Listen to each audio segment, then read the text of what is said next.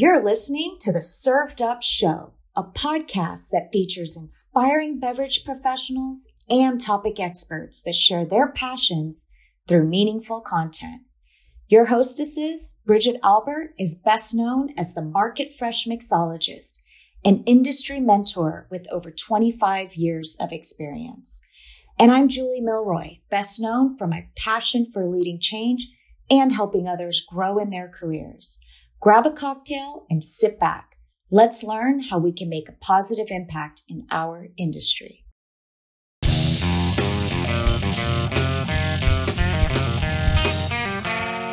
Hey y'all, it's Bridget here. I had the pleasure of chatting with my new friend, Joe Wagner. Joe is the founder of Copper Cane Wines and Provisions, a fifth-generation Napa Valley winemaker. Joe has been immersed in every aspect of the wine industry his entire life, learning the ropes from his dad, Chuck, who co-founded Caymus Vineyards with his parents in 1972. Joe learned a great love for cultivating the land, tending the grapevines, the art of winemaking, the strength of a good work ethic, and leading by example. Joe and I share a lot of laughs in this episode as he shares his journey into winemaking. So sit back, relax, grab yourself your favorite Copper Cane wine, and enjoy this really fun show. Joe, welcome to Served Up. I'm so excited to have you on the show today. Thank you very much for having me. I am excited to tell our story and ask whatever, nitty-gritty questions you want to get into. All right. Well, let's get into it. Can you tell our listeners really just about your beginnings? Where did you grow up? Tell me about your past. Did you go to college? How did you wind up in the wine world? All right. Well, I'll try to make this as succinct as possible, but it is a bit of a long story. I'll actually go back to before me growing up. So my family immigrated into Napa, where we currently live, back in the 1850s. And they started planting grapes, making wine, and they had a pretty good run of it up until Prohibition shut them down. At the time, they were, grapes were a big part of the economy in the area, very much an agricultural area. And they were selling their wine more in a bulk manner to San Francisco, which was kind of a hustling and bustling city at the time, post gold rush. So they had a good run of it. When they were shut down, they resorted to prunes and walnuts, and they kept on making wine at home and growing some grapes and selling them to other wineries. So they weren't making ends meet in the late 60s. And my grandfather, Charlie Wagner, along with my grandmother, Lorna, and my dad, Chuck, they decided they were either going to sell the farm or they were going to try their hand in the wine business once again. And so in 1972, they released their first vintage of Caymus Vineyards. And that in itself is its own story. But over the years, they refined what they were doing, realized that Cabernet was king in this part of the world, and focused their efforts there. And so, fast forward a couple decades, I was born in 1982 and born in Rutherford, very small town. If you blink as you're driving on Highway 29, you'll miss it. And a very rural community, very much an agrarian community, which back in those days, tasting rooms weren't a big thing. Wine tourism was just starting to evolve. And I remember the complete evolution of it from the 80s through to today. And it's really quite an amazing feat to where it has come. So, ran around the vineyards when I was younger, about 12 years old. I started working in the vineyards. And then about 15 years old, started working in the winery whenever I got a chance. It wasn't like an option. It was kind of like, it was still very much family owned, family operated. And so I, at that time, didn't think that I'd be getting into the wine business. I just knew that it was a job and family needed more workers. And so I could get out there, make a little money. And little did I know, I was learning quite a bit during those early years. So about 19 years old, I actually was going to college. I took a semester off. And I moved to, of all places, Mexico in the Sonoran Desert near the city of Hermosillo, and started farming table grapes down there. The largest export market for us was here in the U.S., followed by the EU and then Asia. Learned a ton about growing grapes in that period of time. And during that time that I lived down there, I realized that I wanted to get back into grapes and wine. And having gotten into other industries, I realized how wonderful this industry was. You have agriculture, you've got artistry and winemaking, along with chemistry and some industrial aspects like bottling.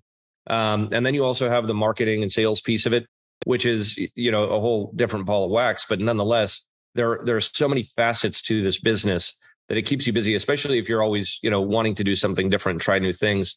And rather than just sit behind a desk, there's a lot of opportunity for, say somebody with undiagnosed ADHD. So, I moved back from Mexico and started working for my dad. And I had planted my first Pinot Noir vineyard when I was 15, actually, with another guy named Charlie out on the far Sonoma coast. And that was just a summer job working for my dad. And so that was, mid-late 90s. And so the grapes were coming in for that. And they really didn't have a home. We also had some other Pinot Noir from Santa Barbara County, Santa Maria Valley specifically, that was coming in. And it didn't have a home. And my dad just said, do you want to, try this? Try making these wines. And I thought, yeah, sure, I'll give it a shot. And asked him a ton of questions, tried everything under the sun, and eventually created a wine that we felt was, worth bringing to market. And then we started looking at branding and creating, something that was meaningful to us. And so Belle Gloss was my first start in the wine business as far as a brand. And when I began it, it was kind of like, what is something meaningful to the family, something meaningful to our history? And my grandmother, Lorna Belle Gloss, she was a huge inspiration to us. She loved Pinot Noir, and she was, I think, very much deserving of having a brand that reflected her passion and her history.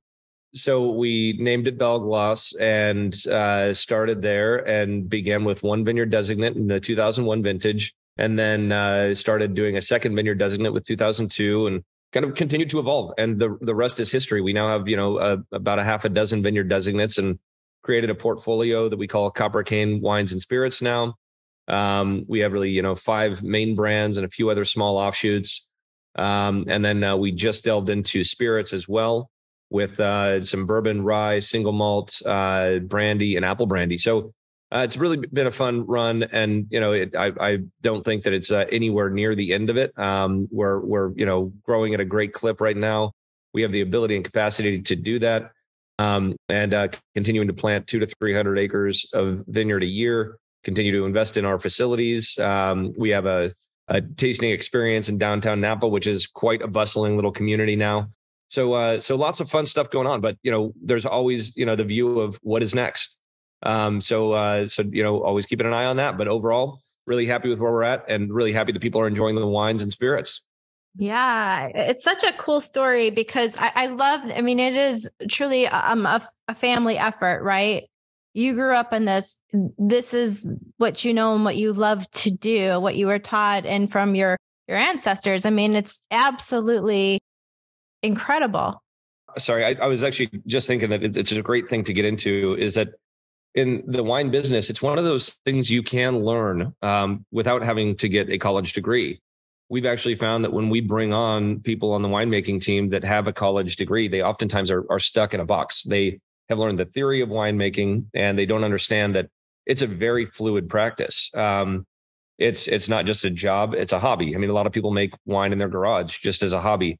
Once you understand the dynamics of fermentation and basics of grape growing and aging, et cetera, there are so many different ways you can go. We have, 14,000 or so different individual wine products on the market in the United States. That's a boatload of options for any consumer out there. And I look at that as, there's very few other industries that have that many options for a consumer. The only one I can relate it to is the restaurant industry, where, it's an easy thing to just disregard a brand, whether that's a restaurant or wine. If you say this vintage is not good, I'm not going to go back to this product. If your tacos weren't good at a restaurant, I'm not going to go back there. I'm going to try a new one. Easy to trade out. So consistency is key in both of those worlds. But I think that the exploration part of it for the consumer is what's so wonderful. You can get into Riojas and find one you like, and then start going down that path and trying a whole bunch of Riojas. And then you end up traveling to the Rioja region. And once you're there, you're bound to have a great time, because wherever wine is, there seems to be, a beautiful landscape, great culture of food and music, and good wine. So I think wine tourism is going to become and continue to be a very strong segment of our industry. Yeah, I mean, absolutely, right? I mean, look at just in your own backyard, the tourism, right, has absolutely exploded. And can you talk about how wine has changed? You briefly mentioned it because you've been in the business now for quite some time, since you were born, basically. You've been in the industry. And all the changes that you've really seen when it comes to making wine. Can you talk a little bit maybe about the innovation or what has changed and what has really stayed the same? Yeah. So, I'll start with kind of the higher level stuff. Technology has infiltrated every aspect of our worlds. So in farming as well, we're much more dialed into every single vine, every single block. Able to manage those vineyards much more efficiently and at a higher level because of technology and having your smartphone and having it pull up, whatever data it is. How's your soil profile looking? Where's your, what's your moisture content? How are your vines holding up? You have imaging that tells you, where you're at as far as, are you low on nitrogen in your vineyards? Do you need to plant more cover crop that's nitrogen fixating for the next year? So there's a ton of that stuff, and it's also, goes into the winery. As far as that piece of it, that's very cool. It all adds up to big changes in quality, I think, overall. But when it comes down to the fundamentals of it, when I first started, it was very much a basic practice of, you grow your grapes, you choose when you're going to pick. And typically that was based off of sugar levels. Over time, we evolved, and I realized that it's not about sugar levels because physiological maturity trumps sugar. And every year is different. Some years you have an easy way of getting sugar accumulation, like a light crop and heat spikes, but you don't have that hang time that develops all of those characters on the vine and really creates the style and character of the wine. So we started looking at the physiological attributes only. And so we're picking at different levels of sugar every year in every block, not by a large margin, but still, slight variance every year. And that decision is all based on lignification of the seeds and the canes themselves. So the name that we have for our portfolio, Copper Cane Wines and Spirits, is just that. That is one of the kind of foundational components of what make our wines the way that they are. And it is that green succulent tissue that comes out in spring. And then as ripening begins, it goes from green to a pale yellow to eventually a copper color.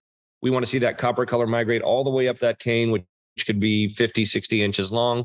And that tells me that there's a purging of the green in the vine and a purging of the green in the wine. So that is one fundamental change that began kind of early 2000s.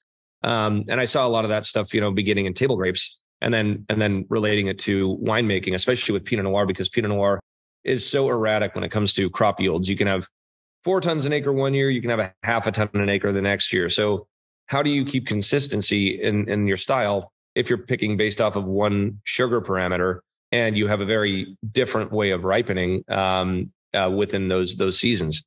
So that's one item. And then the next I'd say is we happened upon this by accident. We call it cryo extraction. And that, as it sounds, we use freezing methods to extract more deeply into the skins. So many people don't know that if you take a red grape and you squeeze it, you're going to get clear juice.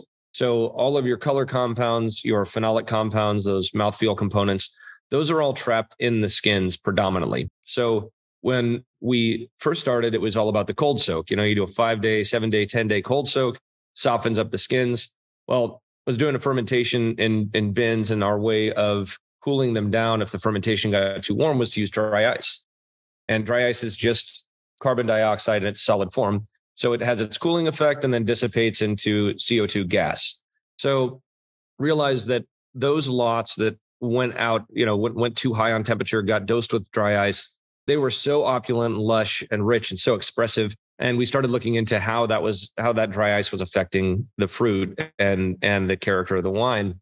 And we realized that it's rupturing the cell walls within the skins and giving us better access to those phenolic and color compounds so that we can better extract what Mother Nature gave us. And it gives us a fleshier wine, more front weight, more mid palate, and really allows the wine to show through rather than relying on, other winemaking practices like, a heavy heavy oak profile. So that was an evolution. We continue to expand. We continue to experiment. I will say one thing for my team, and this kind of goes back to the formal education versus the on-the-job education. So everybody that works on the winemaking team, with the exception of one, nobody came up in winemaking. The guy that I rely upon most, his name is John Lopez. He started with me around 2004, and he actually used to be a juvenile probation officer, and he did not like his job. He wanted to get into something new. He started with washing bins, washing barrels, worked his way up. I would invite him in for blending sessions and talk to him about stuff, and he just took a love to the industry. And so as he continued on, he became an integral part of our business. And so now he is the director of winemaking. Again, no formal training. Same thing with, I've gotten, guys that were literally 18 years old and they've worked up to be cellar masters, and they've got families and they're just hustling. And I trust those guys for, with everything. And so I think that seeing that and what I always hope to instill with my team is something that I think my dad instilled with me was, never rest on your laurels, always try something new. There's always more that can be done, meaning you can never have a perfect wine. So, when I look at our team that we have now, I want them to screw up. And if they don't stick a fermentation once a year or more, then I feel like they're not trying enough. And I think that giving the team that power is so important to the quality of our wines and the consistency of our wines and the evolution of our wines. Because if you think about it from the perspective of, if I was a proprietor and I hired on a winemaker and I didn't know much about winemaking, and this winemaker, ruined a fermentation that cost, $200,000 in fruit, that winemaker might lose his job. Well, in California, it's legal to add water to your must, which I am not a fan of. I think it dilutes the product, and it's an easy way to go so that you don't get a stuck fermentation. So I want to always encourage my team to push the limits. If we have 28 bricks coming in, which is relatively high sugar, meaning high alcohol, I want to ferment that through. And if we don't make it, then that's all right. As long as we tried and did everything we could. And generally speaking, I'd say 90+% of the time it's a win and it's worth that risk. And so I want our winemaking team to always do that so that we can maintain the character and style of the wines that we want. So I think that is one fundamental difference as well for us, where, the evolution continues, the experimentation continues, and it filters out into the industry, whether we like it or not. If we create something that's proprietary, there's a high likelihood that we have a vendor that we're working with for whatever that is, whether it's dry ice or, a new type of barrel, like a hybrid barrel between American and French oak, and how we're toasting it and that sort of thing, because it's inherently, the salesperson or the person that is representing that product goes out and says, hey, Copper Cane is doing this, and they seem to be having success. They bought 10 barrels last year. They're buying 100 barrels this year. Maybe you should give it a shot. So secrets are only secrets for like 3 years in this industry because of that. You're so right. which also puts a requirement upon us to make sure we're continuing to evolve so we can stay ahead of the curve, and, not just create products that I think people love, but also, lead the industry in some ways. And that's something we're very proud of. As you should be very proud of. Your wines are rated very high. Can we get into, your actual portfolio? And would love for the audience to know about the different brands of, the wines that you have with Copper Cane, and going into the spirits as well, because we do have a lot of cocktail nerds that listen to this show. Yeah, absolutely. I'll start off with the wines. First off, we're about 30 SKUs right now. And of those 30, it's about 9 or 10 of them that do about 80% of our business. Sure. So it's a very consolidated portfolio. I don't want to have 100 SKUs or 300 SKUs and have this massive book. Because if you have that much stuff, there's no way you can prioritize. Right. Something's going to fall through the cracks. And so we just want to stay very focused on what we do. We don't want to have any overlap. We want each wine to have a reason for being. And that's kind of how we've evolved the portfolio. So starting with Belglas, we have, a number of different single vineyard expressions with Belglas.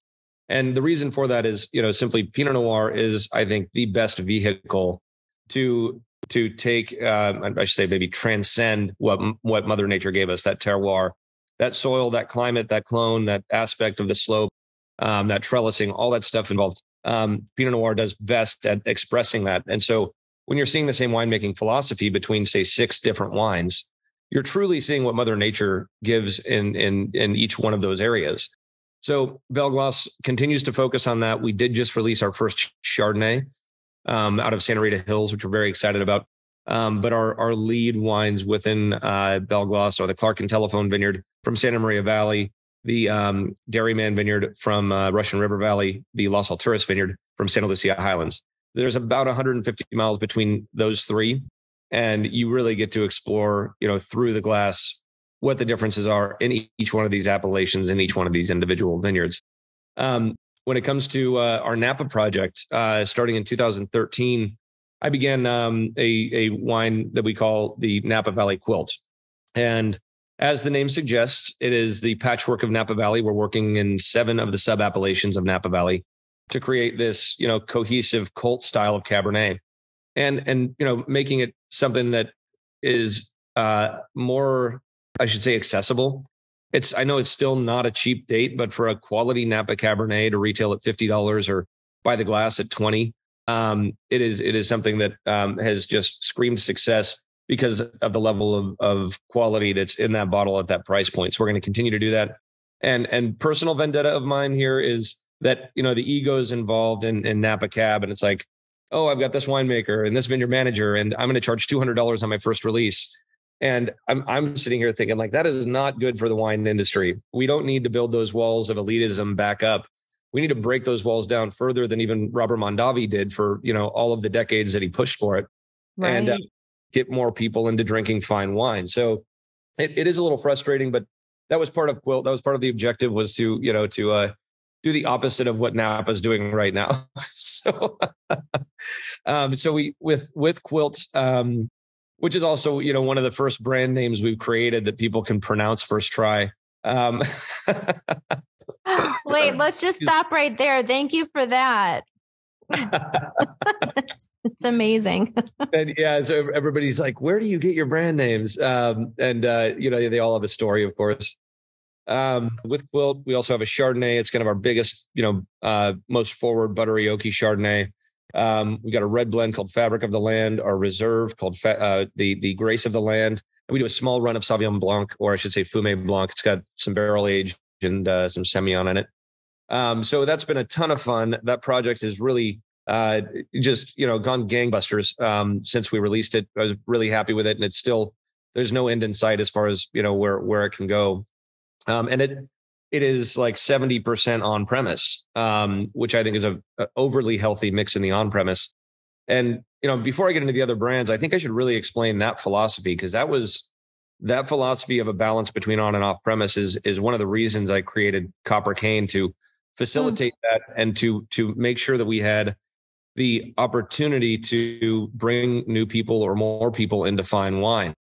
And so in most markets, wherever we can, we have channel pricing, as we call it. So, while a bottle of Belglas might go to a retailer at $37 or so wholesale, it will go to a restaurant if it's being poured by the glass at $20 wholesale. And so that gives and we have the same pricing on Quilt as an example, but that gives the person in the restaurant, say the wine buyer, confidence that they're going to be able to put that glass on the list at $18 or $20. They're going to make money. They're going to have satisfied customers. And they're also going to know that if they see that wine on the shelf somewhere at $50, that customer is going to still feel like they got value for that by the glass at the restaurant. And so they may buy it at retail. They may buy it by the glass. They may buy it at a restaurant for $80 or $90 a bottle. And it really comes down to just getting more exposure for these wines to a broader audience. And so our mix of business is about 50-50 right now, and we'll continue to maintain that. I think a big part of that is that it maintains the brand integrity. Back of house, it's a bit of a pain in the ass on the accounting side. But overall, it is, I think, the right way to build and maintain a brand in the long term. And honestly, it's what I consider our biggest marketing expense. Everybody thinks like, oh, you're doing print ads, you're doing banner ads online, all that stuff. If you equate it all, it's, you're talking, a lot of lost revenue for that by the glass placement.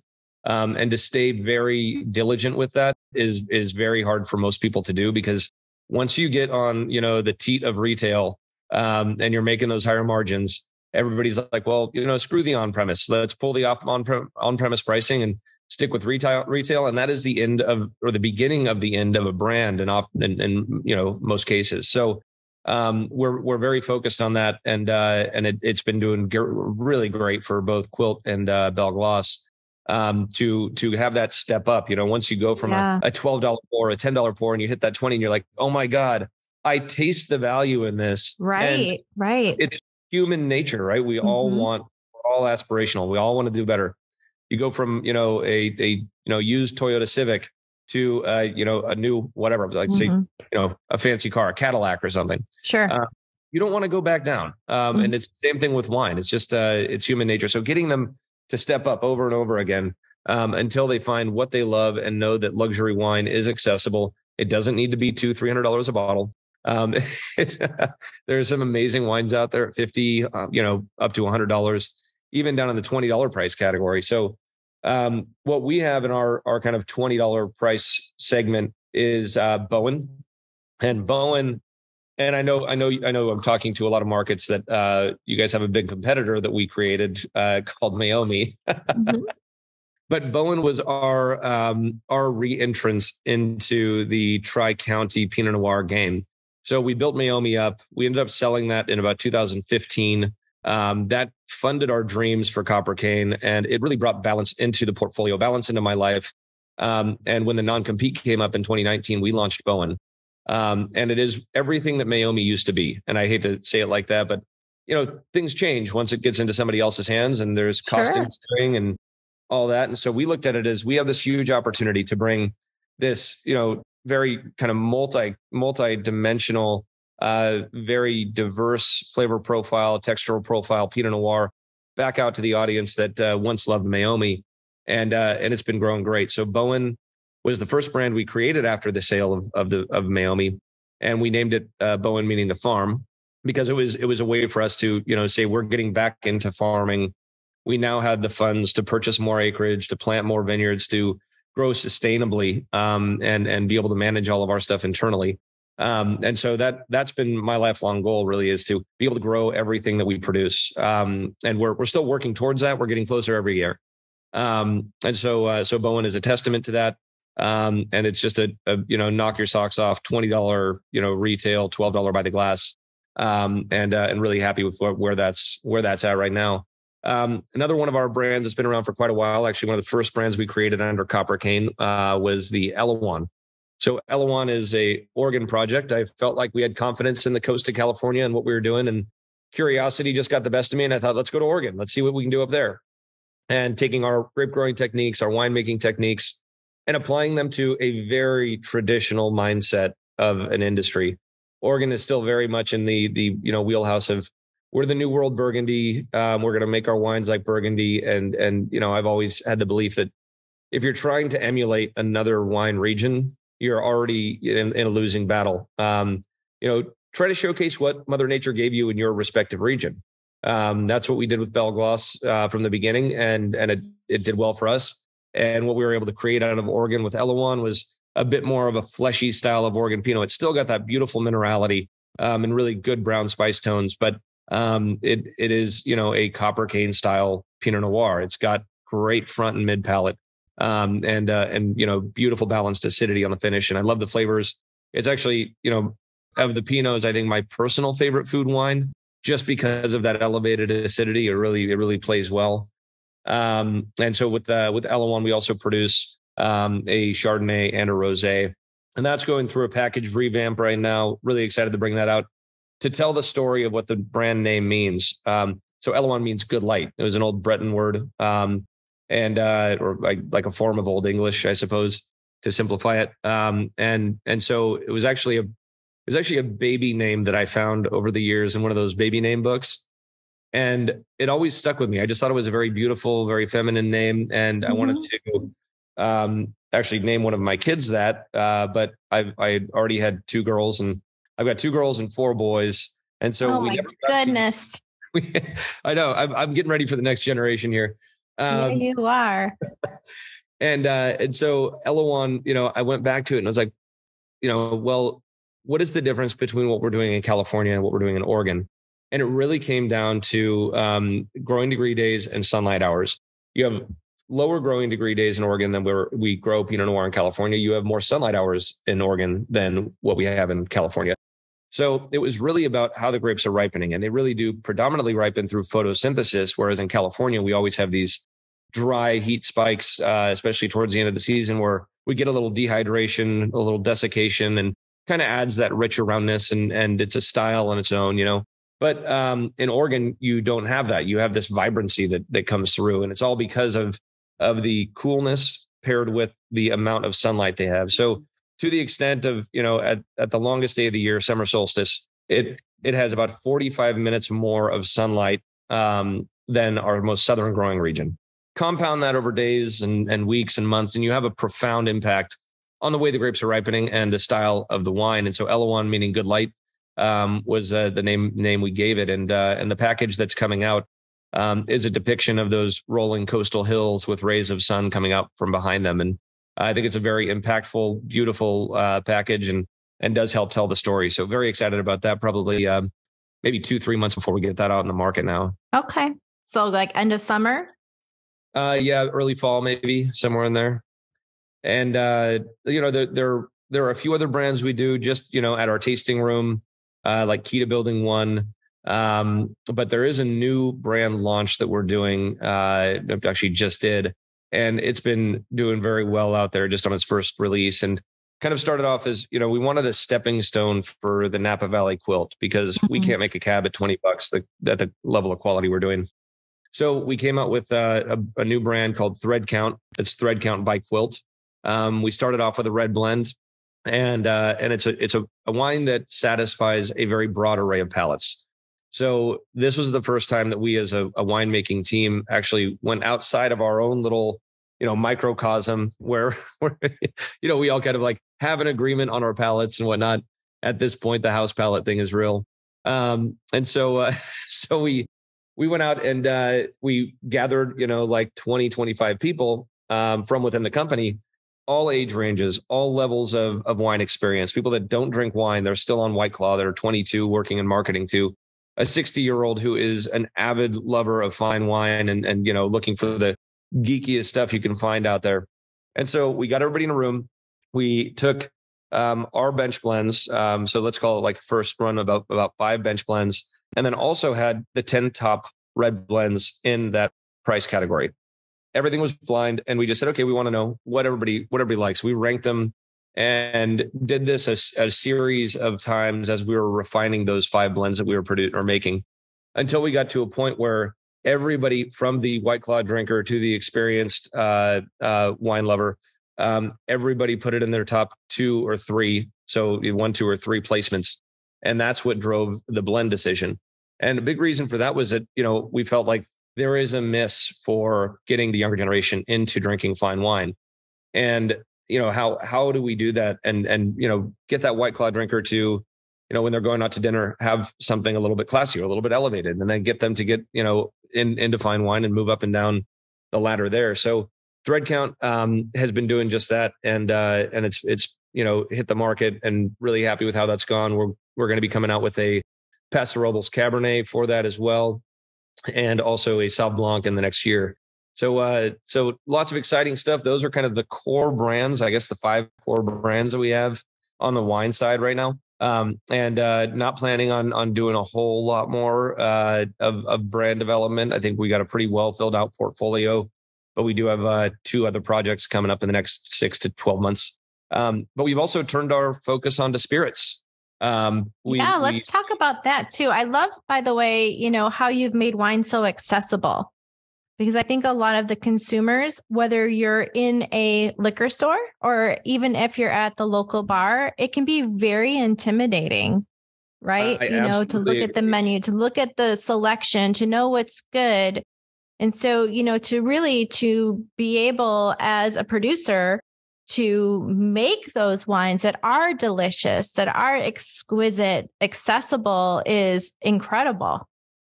Well, thank you. And it doesn't come without some hate. I will tell you that. So, oh no.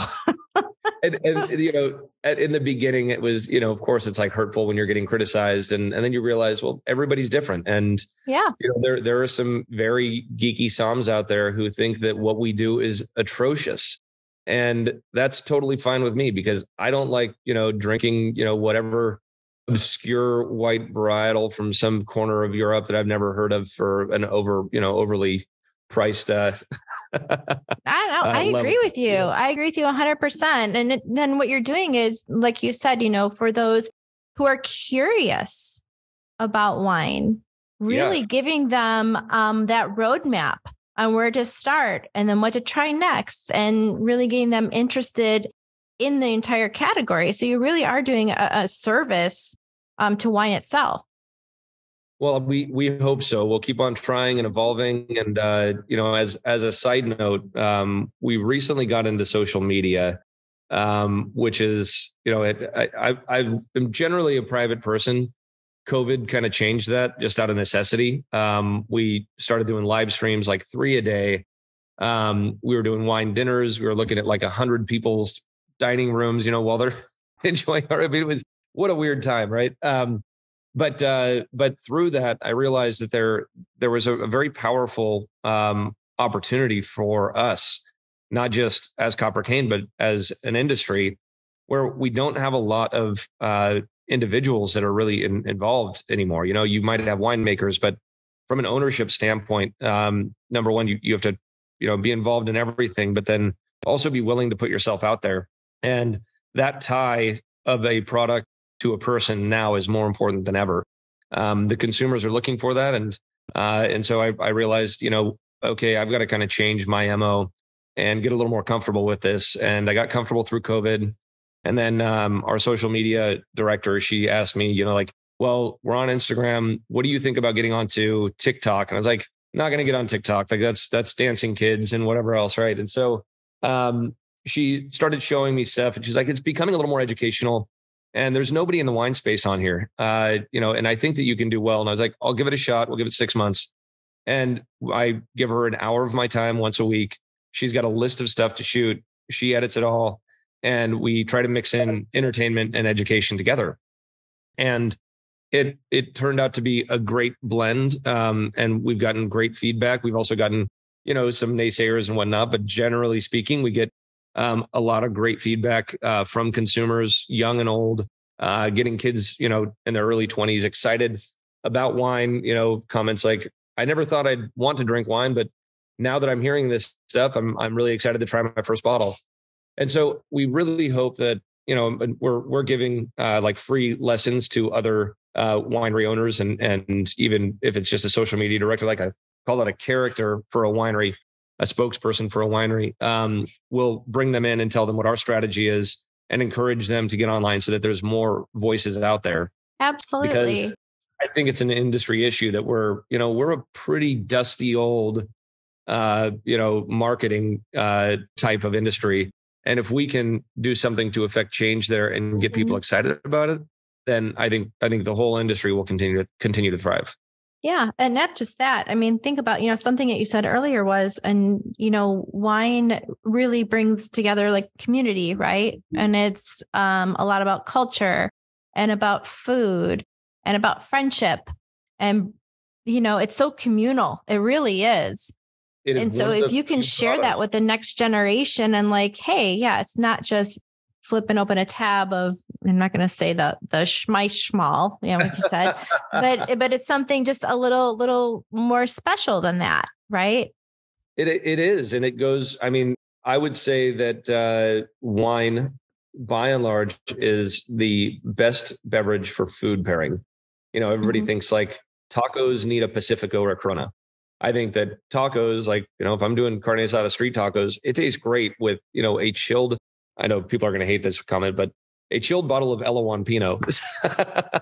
and it's just like the pairings are limitless. And really, as you said, everybody, you're sitting around a table, you're having a great time, you're enjoying good food, good company, and good ambiance, all that stuff. Wine is a part of it. And you don't really have a bad experience with wine. Wine is part of our culture, has been part of our human culture for, centuries, if not millenniums. But it is something that brings people together. There's not a lot of products to do that. And the industry itself is very insulated in the sense of having just a large group of good people. And I think it's one of the things I love about it. And it's at every level of the industry: vineyard, winery, distribution, and retail and restaurant, right? Where if you're a bad operator and you cross somebody the wrong way, people are quick to just say, "Oh, we're just going to stop working with you." And those people find their way out of the industry pretty quick. I've seen it happen time and time again. Oh yeah. It's kind of like fuck around and find out. Yeah. You're right. No, you're 100% right. And so we're all in this together, and we're all watching out for each other. And, my destemmer goes down, I can call somebody up and they'll be like, "Oh yeah, you can borrow it tonight. I'll bring it over." So it's a great industry at all levels. And I think it'll continue to be that way, because at the end of the day, we're all getting together for a glass of wine over a meal. That's it, Amen to that. Yes, you were right. And so let's talk about how do you then make that jump into spirits? How did that happen? It's terribly exciting. So talk to me about that. Yeah, this one kind of just started off a little awkward. So I'm going to go back to like 2013. We at the Dairyman Vineyard over in Russian River. There's an old dairy there, which the property used to be a functioning dairy. So we wanted to turn that into a winery, but we didn't want it just to be about wine. So we wanted to take the components of Sonoma's agricultural history, which are grapes and wine, apples, and a creamery or dairy. So we had this whole design, and we had some issues with access into the property and, bike trail and whatever else. So it never got off the ground. But during that 2-year period where we were developing this project, I was like, well, I know for the apple thing, I don't want to do apple cider, and we're not going to make applesauce. And I've always loved Calvados. And so I thought, let's start making apple brandy. And we had a friend out in Modesto, and he had a distillery that he had just started. And so we started working with some old orchards here in Russian River, with Gravenstein and Golden Delicious apples were the two we started with. And we picked them, brought them to the winery, pressed them in our wine presses, fermented them with champagne yeast, did everything like we were making wine. We actually went through ML fermentation, which it is a bitch to get apple cider through ML fermentation. I was very surprised. I bet. There's a boatload of malic acid in apples. Anyway, so we got it through, and then we brought it to the distillery and had him do the first year was contract work. And so he did that, and we loved it. We were like, all right, let's keep going with this. And, he was running on a shoestring. And so we decided we'd invest into the facility and actually purchase the property. And he was managing his spirits, but also now our spirits. And as we started to get into it, and once we started putting other stills in there, it was like, well, let's send some wine over, make some brandy along with the apple brandy. And then we started growing our own corn and rye, and making our own mash bills, and making bourbon and rye. And then we began to play with single malts.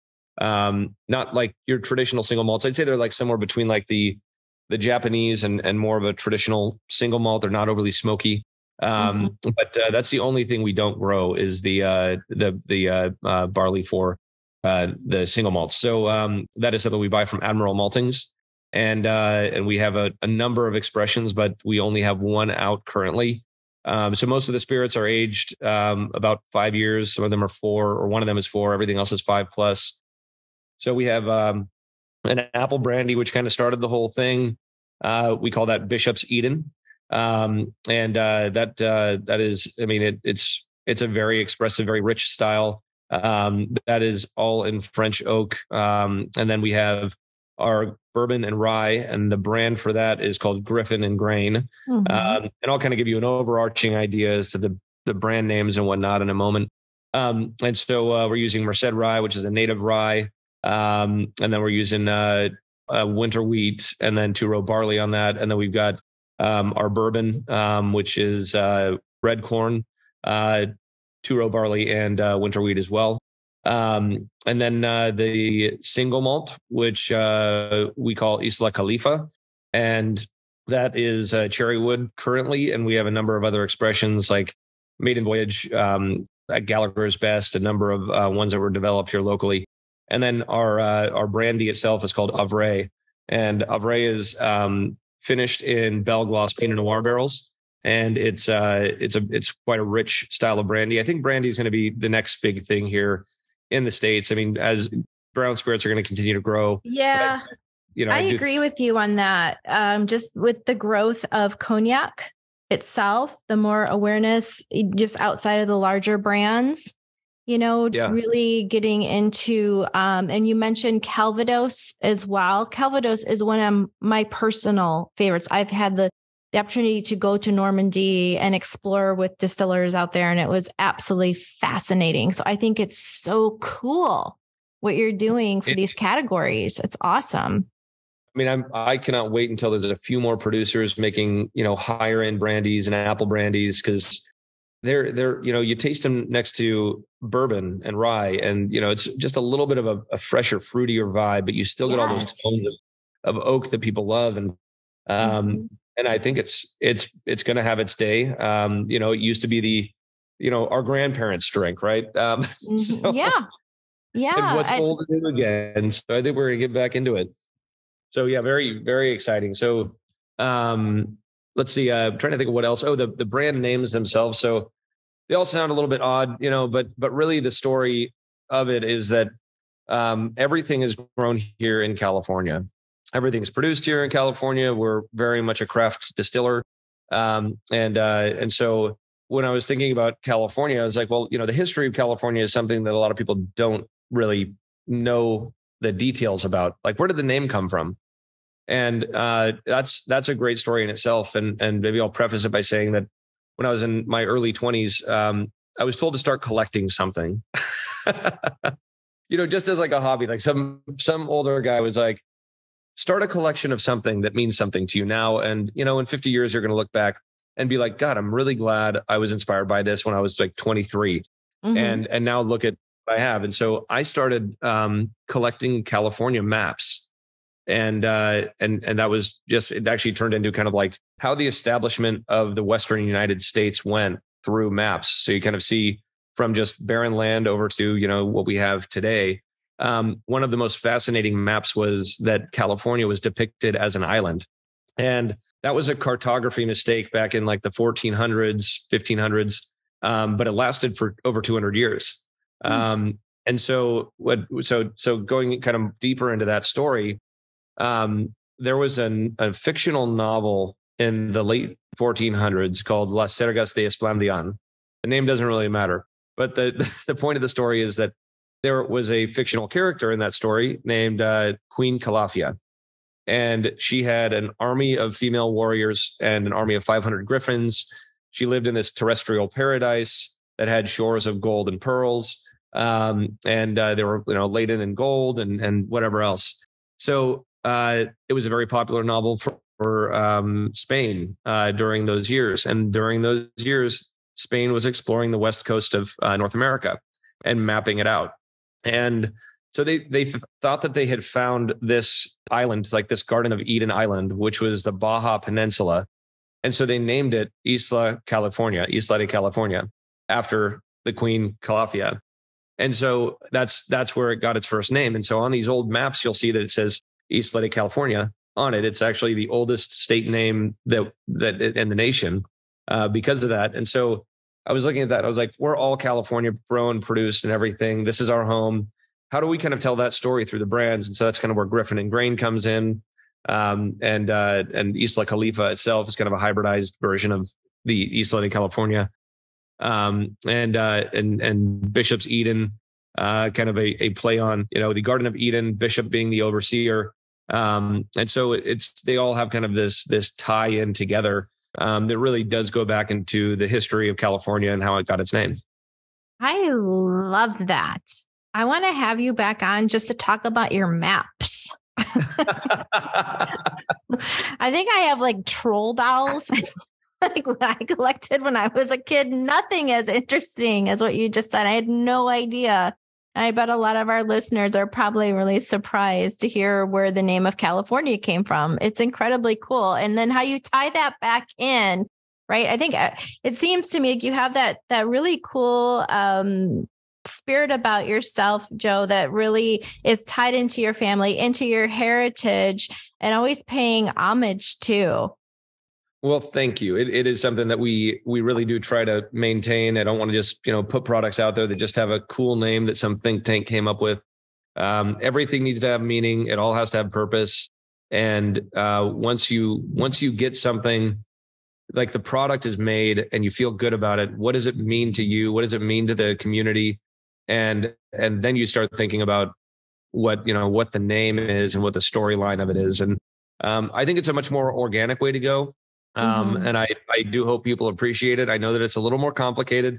It's a little harder to let that story like resonate and be easily accessible to most people out there because there's so many stories anyways. Yeah. So, but I think that at minimum, there's the genuine nature of it. And there's also the, ownability of it, that we can really, own that story, and we can go ahead and tell it. And as long as people understand that it's genuine and they don't recall the details, that's fine with me, just as long as our expression of the genuine nature of it comes through.